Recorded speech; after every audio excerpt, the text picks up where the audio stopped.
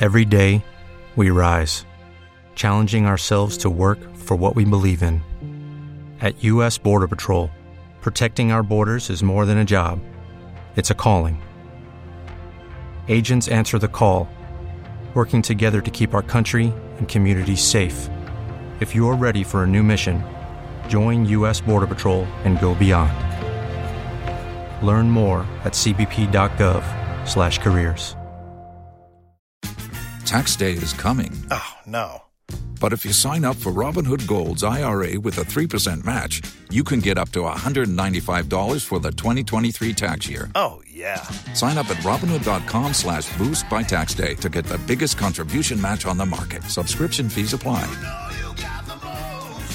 Investing involves risk. 3% match requires gold for 1 year from first match. Must keep IRA for 5 years. Robinhood Financial, LLC, member SIPC.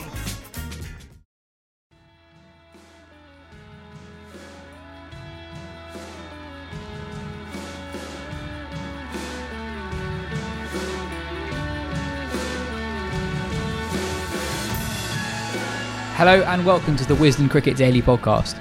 You've heard the story before, England lose by an innings away from home. New Zealand bowled England out on the final day at the Bay Oval to claim the first test of the series by an innings and 65 runs. Neil Wagner was superb for the hosts, carrying the attack after Trent Boult was taken off injured in the first session, finishing with figures of 5 for 44.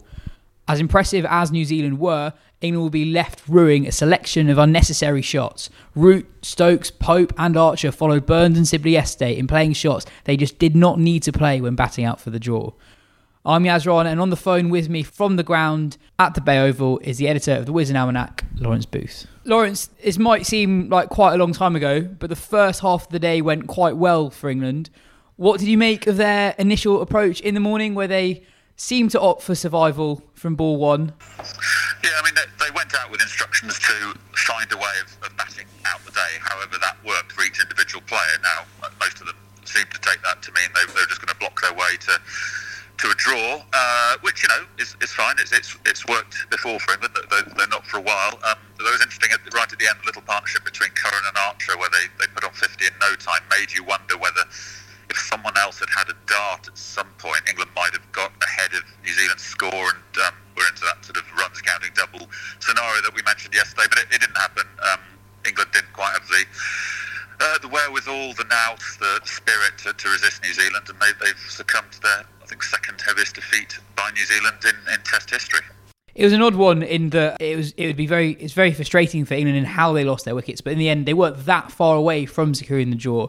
Was England's thinking still a bit muddled though? They opted to bat more conservatively than usual, but Stokes, Root, Pope, Archer, they all played shots they definitely didn't need to. For all the talk of England's new measured approach, is it unrealistic to see instant results one test into the Silverwood reign? Well, it is unrealistic.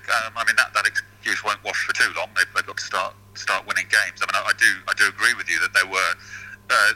It was a confused approach today because on the one hand, as you say, they were trying to block their way to a draw. On the other, some of the shots they played were not sort of synonymous with the kind of the draw-inducing test. It started with Joe Root poking a short one from de Grande onto Gully. Stokes sort of cut one he could probably have left alone.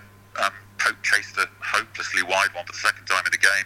Joss Butler left alone one that hit the bottom of Stokes. Joe Denley was probably alone in sort of being absolved from blame. He got a good one from Wagner that reared and took his glove as he tried to leave it alone. So it was a mixed performance from England, and they look like a confused side at the moment. They're saying all the right things about batting big in the first innings and finding a way of taking 20 wickets overseas, but they didn't bat big in the first innings. They threw away a score of 277 for 4. 353 was never going to be enough. They needed 500, and then they took 9 wickets, not 20. So an awful lot of work to do. Not just to get back into this series, which they need to do by winning. Hamilton starts on Friday, the second test, but turning themselves into a credible force overseas. Now that the Ashes are 2 years away, and frankly, Silverwood might be thinking that they need both of those 2 years to work on their game. And with a series in India next year as well that looks even more daunting. On New Zealand, how impressed were you by Neil Wagner's spell today, particularly considering that he probably had to bowl more than he usually would do with Trent Boult going off the field after just 1 over in the morning? Yeah, Wagner is an astonishing cricketer, isn't he? When you look at the speed speeds, he notches up on the speed gun. He's about the same pace as Sam Curran.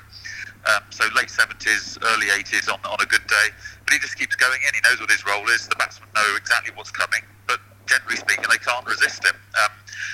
He changed his angle. He didn't always bowl bounces. He went full a couple of times. Joss Butler, in particular, as we mentioned earlier, was done by a full one that he just ushered onto the base of off stump. He's a tireless bowler and a perfect foil to guys like to bowl to the south and even de Grandhomme, who's pretty steady in this game. The difference on the last day was Wagner, but let's face it, New Zealand bowled and batted their way into a position where they were able to bowl last against England on a pitch that started to perform tricks, and they fully deserve this victory. Do you expect any changes to the England side for the second test? Yeah, good question. I mean, it's going to be a classic, isn't it, where the batsmen have failed twice, but they'll probably drop a bowler. That is what usually happens in these circumstances. They'll look at this and say 603 for 9. Something's got to change with the bowling attack, probably. Chris Wokes is waiting in the wings, but why not have a look at a couple of the new guys? Saki Mahmood is here, Matt Parkinson, the Lancashire leg spinner. This test series doesn't count towards the ICC Championship, and if Silverwood is serious about having a look at guys ahead of the Ashes in 2 years' time, then why not use the second test to see what these guys are made of? I mean, whoever gets dropped will feel hard done by. But that is the ruthless nature of Test cricket. On this evidence, England do have to shake something up. Well, thanks for chatting to us, Lawrence. Speak to you during the second Test match. Thanks a lot. Yeah, it's all the best. I'm with Ben Gardner yet again. Ben, let's first go through some of the dismissals, in particular the Root dismissal. He half-heartedly cut a short ball from the Grandhomme to Gully, and you could sort of see his muddled thinking in the shot. He initially wanted to smash it and then realised, we're saving the game here. Let's defend it, and then ended up doing neither, and it went straight to Tom Latham Gully. Yeah, that basically exactly sums it up, and that's you couldn't have really asked for a more perfect encapsulation of where England kind of are as a Test team right now. Not really sure what their best method is, or maybe if they know what their best method is, they aren't quite good enough to implement it yet, or it's just momentary lapses, and that's all it takes in Test cricket. And it's, I mean, for Root itself, it's just the latest in a line of failures, and which hasn't performed to the standard you'd basically expect from him. He averages 27 this year in Test cricket. He averages now less than 40 with the bat as captain. It's hard to avoid. It's hard to avoid the conclusion that the captaincy is burdening him to the point where England are kind of losing the best years of like one of the best batsmen they've kind of ever produced. He's still in his 20s. Yeah. With him having to play, he can still play another 80 Test matches. Yeah, that's true, yeah. And you mentioned earlier, when we were talking in the office, that Alistair Cook is an example of a player who struggled a lot with the bat as captain and then came back and had some more good years. So there maybe is some hope for it, and it's one of those decisions that only like the England management can tell, but there should be some serious consideration over his long-term future in the role, especially because something that we've mentioned before in this pod, so much of England's planning is framed around the Ashes in 2021-22, and firstly, it shouldn't be, because all Test cricket matters, and especially with the World Test Championship, but also they're going to play in India at the start of 2021, they're going to play 5 tests there. India at home are about as good as any Test side have ever been at home. They've won 4, they've had 4 innings wins on the bounce. England are going to do well to avoid losing by an innings in just one of those games. And I don't really see how like a captain who's already gone through what Root has gone through is going to come through that, really. So it's just entirely fanciful to think he's going to be leading England into that. That doesn't mean he's not the man for right now, but yeah, it's But that's the thing, isn't it? It's unthinkable as those numbers would have been 3 years ago for Root to average 27 in a calendar year.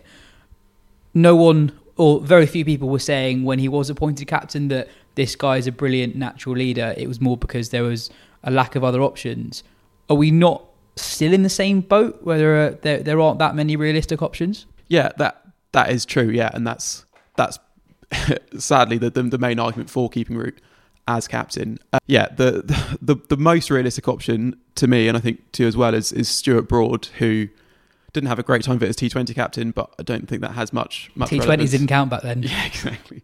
Yeah, it seems like he's got a pretty good cricket brain. I think also the fact that he the fact that his legacy is already secure will probably take some of the prestige and the pressure off the role. It won't seem such a landmark moment that England are appointing their captain for the next 5 years or whatever. They're just like picking the guy who's best suited to the role right now.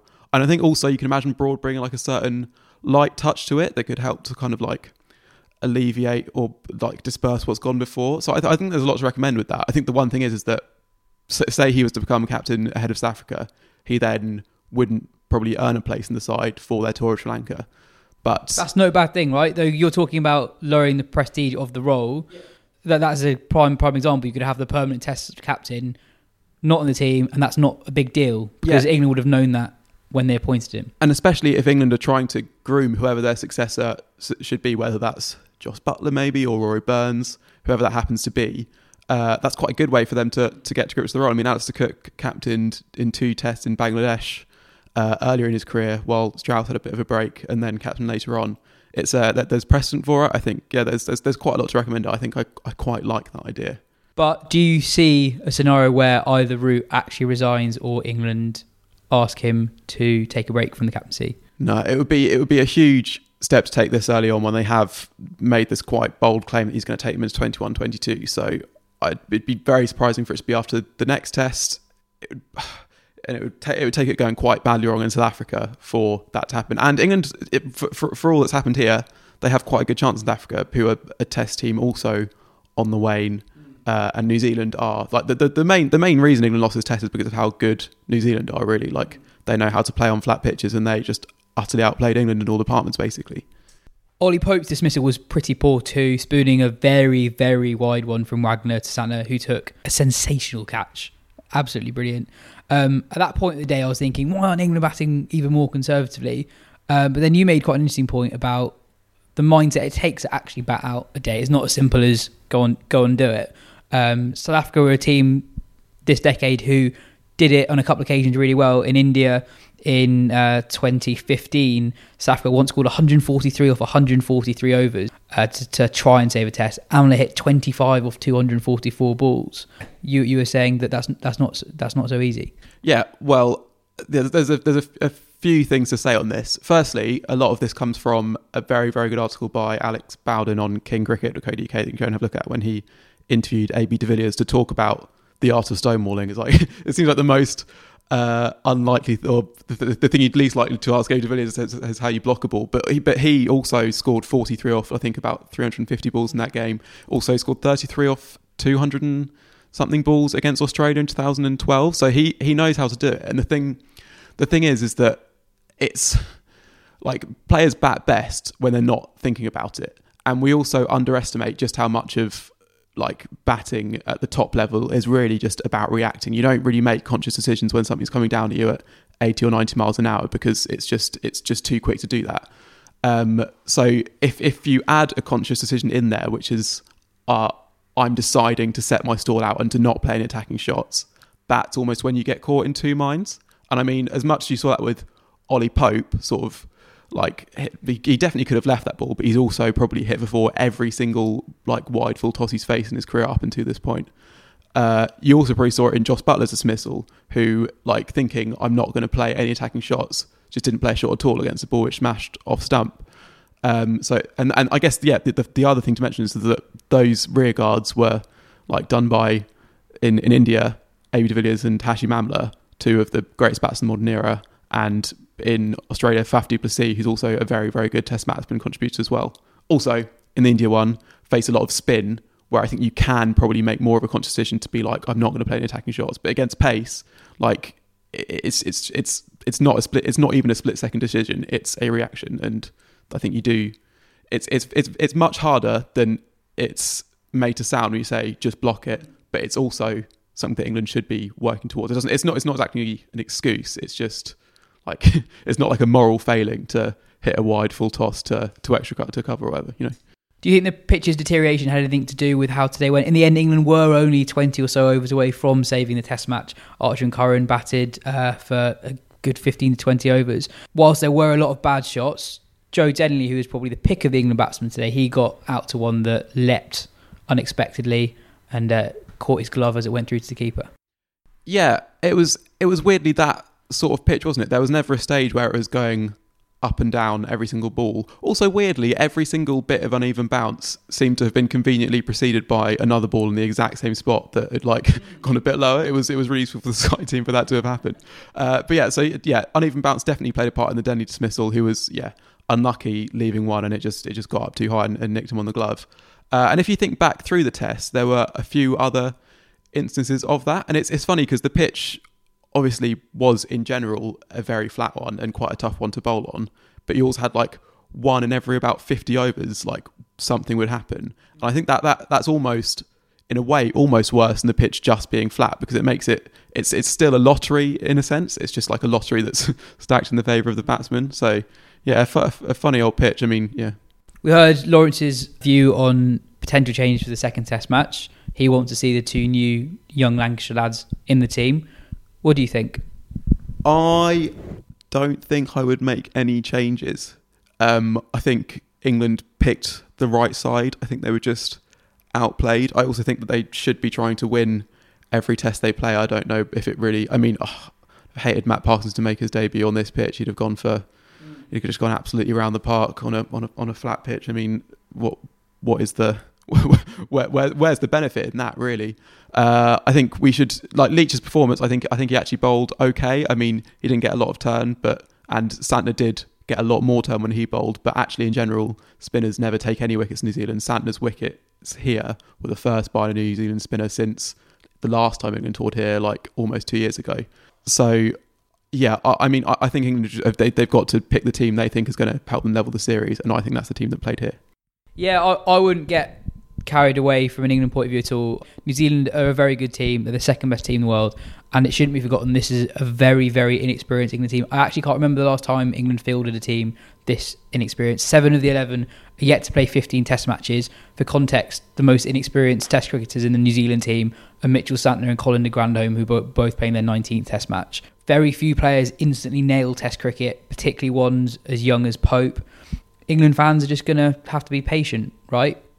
People like Pope, Sibley and Leach in particular really demanded spots in the test side, and whilst it didn't go great in this game, England were only 1.5 bad sessions away from securing a very comfortable draw against a very good team.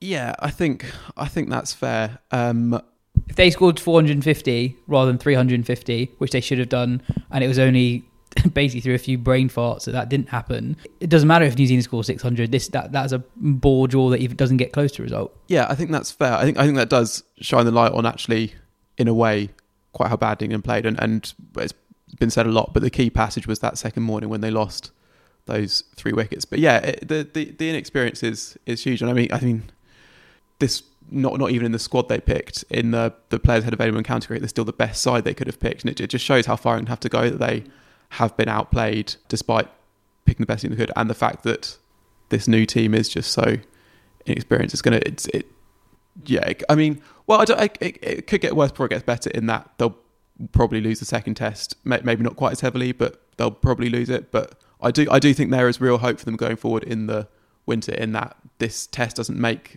England a bad team as well. Because as I say, they got close to drawing it, even though they didn't play that well, which says something about the surface. But they're also inexperienced, only going to get better. I think somebody who leaves this test with real extra credit in the bank is Joe Denley. Denley was really excellent today, and it was only a ball that spat up from the surface unexpectedly that accounted for him. Yeah, he's proved a lot of people wrong over the last 4 tests, really. He just kind of looks like he's got everything in order kind of whenever he goes to bat, which is not something you can say about like a lot of England's players in recent history. Like he's not, he doesn't look like he's going to average 40 in test cricket, but he does look like he can be more than us. Like, I think even when he got picked for this tour and people thought that's the right thing to do, they were still only saying it as like a stopgap pick until maybe Pope was ready to move up the order, or someone else made their stage claim in county cricket. But he looks like I mean, he's not that old. He could. There's no reason why he couldn't bat for like another year, 2 years in the test side and have like, you know, and fair play to him. I don't think anyone thought it was going to happen when he came into the side originally, and he just looks a Test cricketer, doesn't he? Which is, yeah. I mean, age-wise, there's no reason why he shouldn't go to Australia in a couple of years' time if he continues to play well. Thanks, Ben. This has been the Wisden Cricket Daily podcast.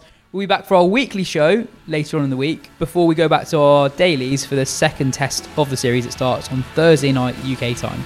If you've enjoyed our daily pods, tell your friends, and if you're in an extra good mood, leave us a 5-star review. Cheers.